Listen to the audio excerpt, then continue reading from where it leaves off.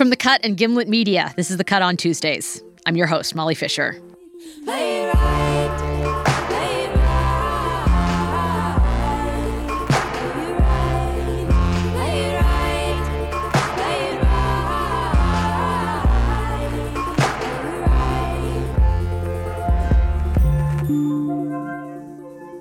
right. Kansas is a place where the sky could turn on you anytime. It's an ordinary afternoon, and then the clouds go greenish. All of a sudden, you're waiting for sirens, the sign to get to a basement fast and hope that everything around you isn't about to be destroyed. Tornadoes are terrifying, and they're terrifying in the same way human anger sometimes is. And you don't know where it's coming from, you don't know how to stop it, and you're just trying to get out of its path. Topeka, Kansas sits right on the strip of America that's sometimes called Tornado Alley. It's a place where you could spend a lot of time thinking about tornadoes. And back in the 1980s and 90s, it was also a place where two people were spending a lot of time thinking about anger. These were two people who lived in the same house. They were, in fact, mother and son. Today, both of them are writers. Their names are Ben Lerner and Harriet Lerner. And on this week's show, they're telling us what they learned about anger back in Topeka. Ben's latest book, The Topeka School, is out this month, and it's one of the best books I've read this year. I can't stop talking about it. But I also can't stop talking about Harriet. We're going to start with her. I'm Harriet Lerner. I am the author of 12 books, and I am Ben Lerner's mom. Today, she's a well-known feminist psychologist, the kind of person who has praise from Gloria Steinem on her book covers. According to Gloria, Harriet Lerner pioneers on behalf of women's whole humanity. But when she was starting out, Harriet didn't particularly care about women's issues. As far as she could tell, women were doing fine. I did not get it. I mean, my whole response to the women's movement was, what could this possibly have to do with me? My mother was the boss of the family I was raised in. I got my PhD. No one discriminated against me as a woman. And really, if women didn't like standing over the oven, why don't they just get the hell out of the kitchen? That changed when she moved from Berkeley to Topeka in the early 70s. She moved there for a dream job, a fellowship at the Menninger Foundation, which was sort of like a Mayo Clinic but for mental health. People came from all over to work with the experts at this facility, which was plunked down in the middle of Kansas. Kansas was a long way from the liberal enclaves where Harriet had been living. In a lot of ways, it was a Marlboro Man kind of place where she and her hippie husband felt like outsiders. And even within the confines of the Menninger Foundation, which was not really a Marlboro Man kind of scene, she found herself running up against a particular kind of entrenched male power. In this case, male power speaking the language of old-school Freudian psychoanalysis. The fact that I wore long earrings from Berkeley, earrings that dangled down, I was told by one supervisor that this was seen as a reflection of penis envy, or maybe even double penis envy. Two penises. You know, having two ears, right. Once Harriet got feminism, it changed the way she saw everything. All around her, there were battles to be fought. One time, she remembers, she'd written a paper revising Freud's theory of penis envy. That is, the theory that a pivotal experience in a woman's psychic life is realizing that she doesn't have a penis and freaking out. Harriet was trying to get her piece published in the Foundation's journal, but it wasn't happening. And that's when someone leaked her an inter-office memo between two of the guys in charge. A prominent psychiatrist had written to the Foundation's head, dismissing Harriet's work and saying that he was, quote, sick and tired of women exposing their so-called feminist pathology, which was, as far as he was concerned, all just a sign of their penis envy. And then he ended with, and God help the children they produce. Now, I happened to be pregnant with Ben at the time. Harriet could argue with guys like this all she wanted, but at a certain point, she was basically banging her head against a wall. And I do remember a moment at the Foundation cafeteria where I was sitting with a very wise older man, and he turned to me and he said very quietly, Harriet, you can't change your colleagues. You just have to wait for them to die off. Instead of just waiting for the old guys around her to die, Harriet realized she could speak directly to the women she wanted to help. Maybe she couldn't treat them all personally, but she could write for them. And in that moment, I really turned my energy not toward trying to change or convince anyone, but toward my own work. Harriet knew a lot of other women were as angry as she was. That was actually something she wanted to write about, women's anger and how much it scared people. So she wrote an article called Taboos Against Female Anger.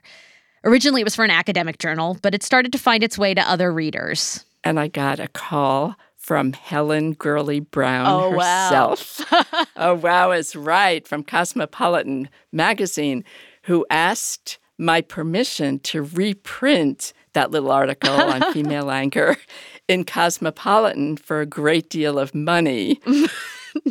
That was like asking a drowning man if he would like some air, So I said, yes. Harriet started working on a book about anger that drew on her own experiences and the experiences of her patients. She noticed that a lot of women would shove their anger down, try to ignore it, dismiss it. Or if they did let it out, other people would dismiss it, and them, as crazy. Harriet wanted women to know that their anger wasn't crazy. In fact, it could be useful. The key was paying attention to your anger and trying to understand why you were actually mad. Maybe this doesn't sound revolutionary now, but at the time it was a big deal. Harriet said that if women started taking their anger seriously, they could use it to change their lives. Of course, she acknowledged, that wasn't always easy. It's hard to be perfectly insightful and communicative when you are, as she put it, in the midst of a tornado. Originally, she wanted to call her book Nice Ladies and Bitches, but her publisher talked her into calling it The Dance of Anger instead. It came out in 1985 and became a surprise hit. The book had a huge audience. It found it in the old-fashioned way, through word of mouth, through women who recommended it to other women. Then it got in the hands of therapists. Harriet says therapists would recommend it to their patients, both men and women. I did go on Oprah talking about the dance of anger, and I made a point about the language for angry women being called castrating and ball-breaking. And a man began to write to me saying that I was hating the male penis. She was used to her Freudian colleagues making everything about the male penis, but the more famous she got, the more dicks she had to deal with. I got many phone calls, and of course, you couldn't trace them back then. I mean, some of the responses I got were really crazy. The direct threat I got that I really remember was someone called my home, and I think what was scary is he sounded very calm and very intelligent, and he said, I'd like to speak to Dr. Harriet Lerner. I said, that's me or that's I. And he said, I just want you to know that I have been following your feminist career, and I plan to put an end to it. And he hung up. Oh, my God. And that was very scary. These guys were trolls before trolling was a thing. It was almost like Harriet got a preview of the abuse that a later generation of feminists would face online, years before Twitter was a gleam in Jack Dorsey's eye. And like a lot of those later writers have managed to do, Harriet found a way to turn the men's anger back on themselves. Well, for obscene phone calls, I would have a great technique because when they would call and they would say some, dirty thing, and I would say, I'm really sorry, I can't hear you. Could you say that again and speak a little louder? So they would say it again, already uncomfortable, you could tell. And then I would say very politely, I'm so sorry. I am a bit hard of hearing. Could you say that again, with more volume? And at that point, they would start to say it again and hang up because it then sounded so silly to their own ears, In the years when Harriet was getting those calls at home in Topeka, her son Ben was there too, and he was listening. His autobiographical new novel, The Topeka School, has at its heart a mom very much like Harriet Lerner and a relationship with a son very much like Ben. In the book, their names are Jane and Adam Gordon. Jane Gordon is a feminist psychologist in Topeka and a best-selling author.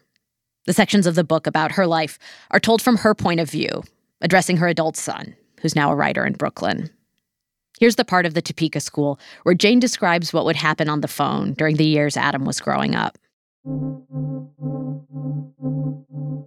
When the men started to call the house, you were often the one to pick up. And there was probably more than one time when you didn't hang up when I said, Adam, I've got it.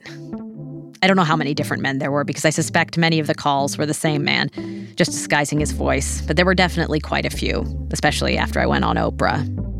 They would often start off very politely, in a normal voice. May I speak to Dr. Jane Gordon, please? But then when I said, this is she, or you fetched me, and I said, hello, the voice would typically drop into a whisper or a hiss, and then, almost without fail, I'd hear the word, cunt.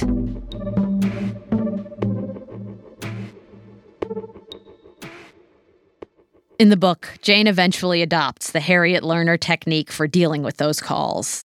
She forces the men who call her to listen to themselves in a way they don't want to do. Back in 90s Topeka, at the same time his mom was navigating a world of male anger, Ben was too, in a very different way. Possibly a less effective way. Certainly a way that involved more rap battles. When you edit this, please don't. I am not claiming I was good at freestyling. I'm just claiming that I'm not claiming like this is a skill I have and I'm proud of my record.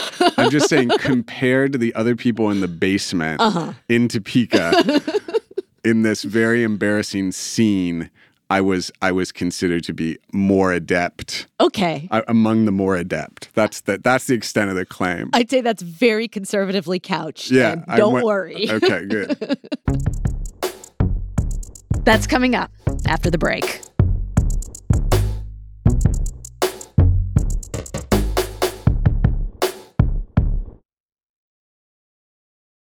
Welcome back.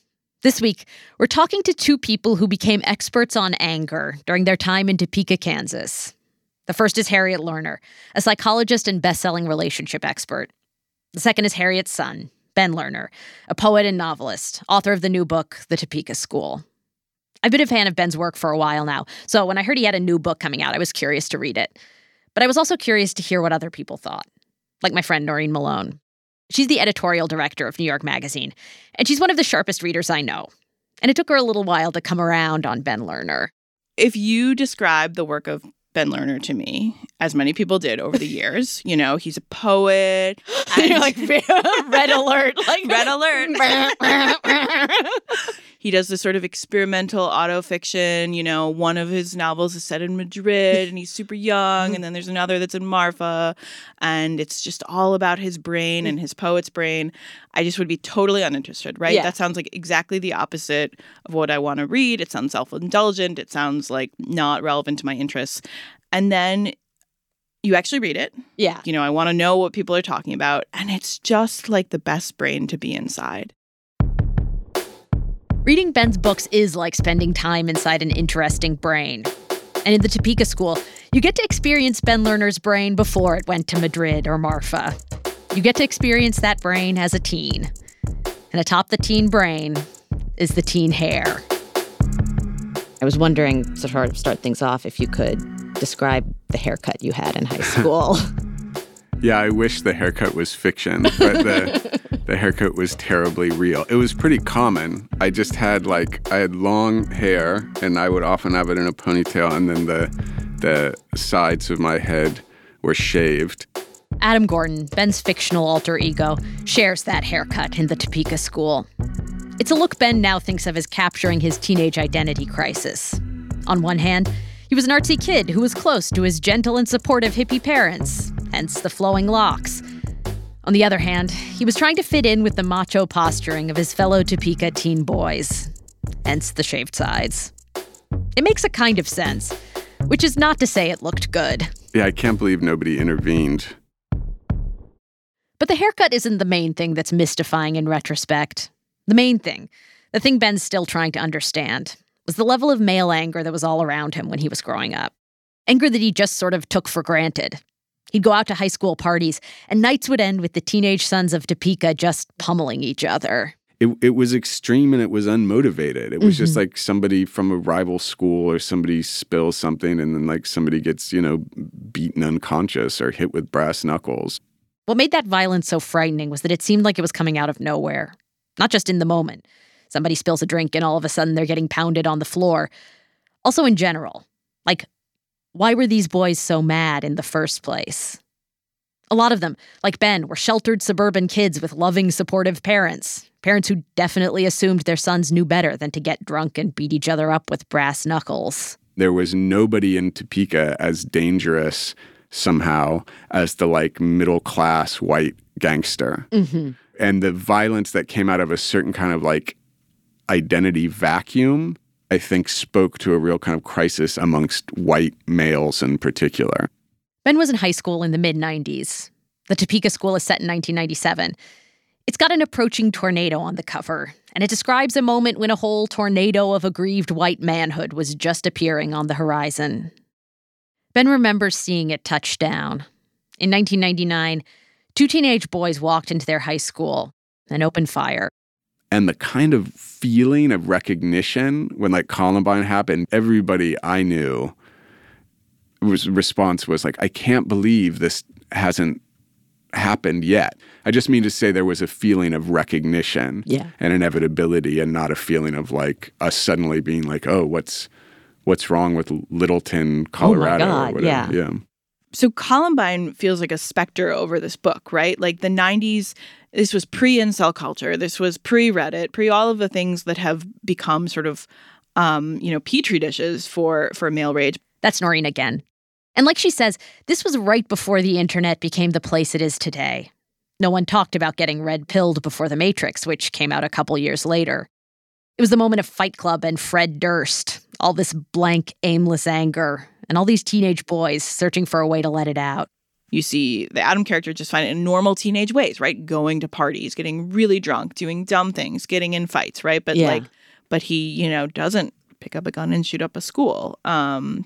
So there is sort of at the risk of using a stupid too big word, there's a sort of prelapsarian feel to the anger here, right? Mm-hmm. But he's just a moment away from the worst expression of teenage male anger becoming a relatively common thing.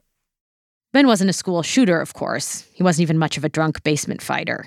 But he was still angry and still unsure what to do with that anger. Fortunately, he found speech and debate. It was the perfect outlet for somewhat dorky rage. Debate was a world where words became weapons. The point here wasn't to communicate or even make sense. The point was to win. You could bludgeon your opponent with words.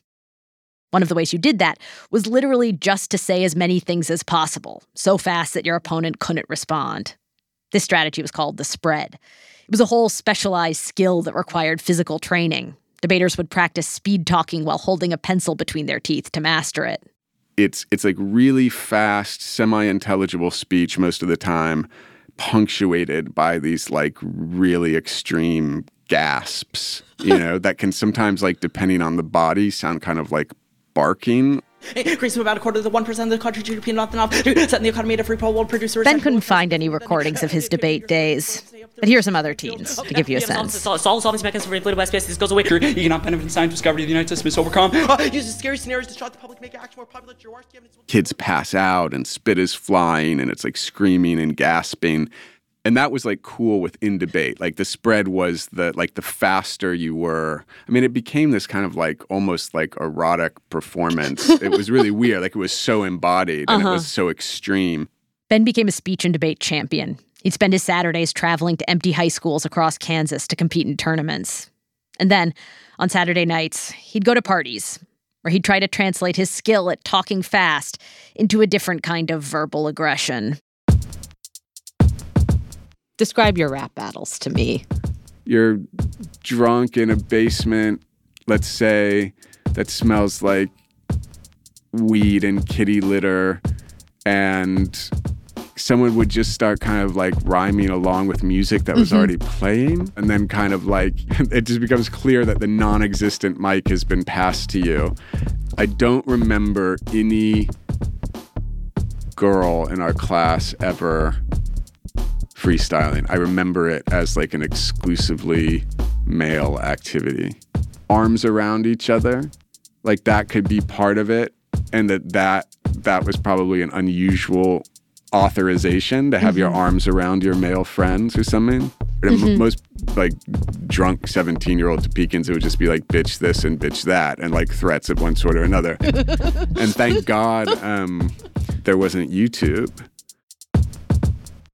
This was, I feel I must point out, the heyday of rap rock and Eminem, boom times for white boys who wanted to rap. If you were a kid in the suburbs who wanted to feel somehow tough or real, rap was what you reached for, no matter how utterly unrelated to your actual life it was. It was a bad time. But when Ben looks back on his own basement rap battles, there's an intensity he can't shake off, even now. Freestyling could somehow release the pressure of a party. All those teens stuck in a basement. I feel like it could emerge in lieu of a fight. Like, I feel like there were sometimes that, like, the only imagined form of closure to an evening was somebody getting beaten up, because then that would end the party. Like, people would have to leave. And, like, I feel like this somehow sometimes took the place of that. I mean, the point of my, like, linguistic combat was to be, like, a counter violent. Like, it was like I could, like, be tough and somehow, like, kind of cool or whatever without having to fight. Yeah. You know, like, that people wouldn't want to fuck with me because of, like, I would talk shit in a certain way if they were to fuck with, you know. So, I mean, a lot of this was, like, a defensive formation. Yeah. I was not, like, kind of, like, gliding through the night, you know, looking for the next beatdown or whatever. This is the teenage world that Ben depicts in the Topeka School. A world of mystifying violence and high-intensity debate. And yes, also white guy freestyling. And that world existed right alongside his mom's, under the same roof, back in late 90s Kansas. It's only looking back as an adult that he has the curiosity and sympathy to fit the two together. When he was a teenager, naturally, he was too busy fighting with his mom. I mean, I was pretty insufferable and argumentative in high school and middle school. It'd be like, take your dishes to the kitchen or whatever, and I would say I'll do it later, and she'd say do it now, and then somehow I would start, it would become an argument about, like, surveillance or you know, or about, like, her emphasis on conventional domestic measures of something. I don't even. Yeah, I really can't. I mean, I can't empathize enough with that version of myself to know exactly what the position was. But I think I was like plenty insufferable. Harriet remembers those fights too.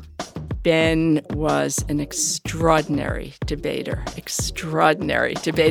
And there's only one thing I take credit for, and that is that I think Ben got that fighting with me.